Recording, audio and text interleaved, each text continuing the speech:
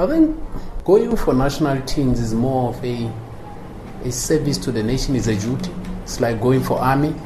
You have no choice, and any citizen should pride themselves or such.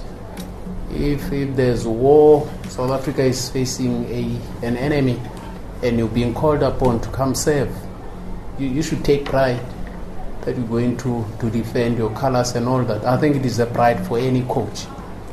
But that we'll cross that bridge when we get there. For now, we'll focus on Golden Arrows.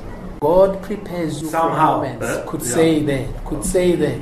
And I think I wouldn't have been the same person had I not gone through Chiefs. I'm dead now. I'm not scared. I'm not scared of anything. I don't want to lie to you. I can move anywhere. And sometimes Mandla keeps asking me, but tell me what's wrong with you? I feel nothing. I go in there. Maybe I was being prepared for something coming. I'm not saying Bafana Bafana is good. No, but I'm saying I can move in anywhere. You can take me abroad. But what consumed that fear is exposure. When you are part of a system never fails.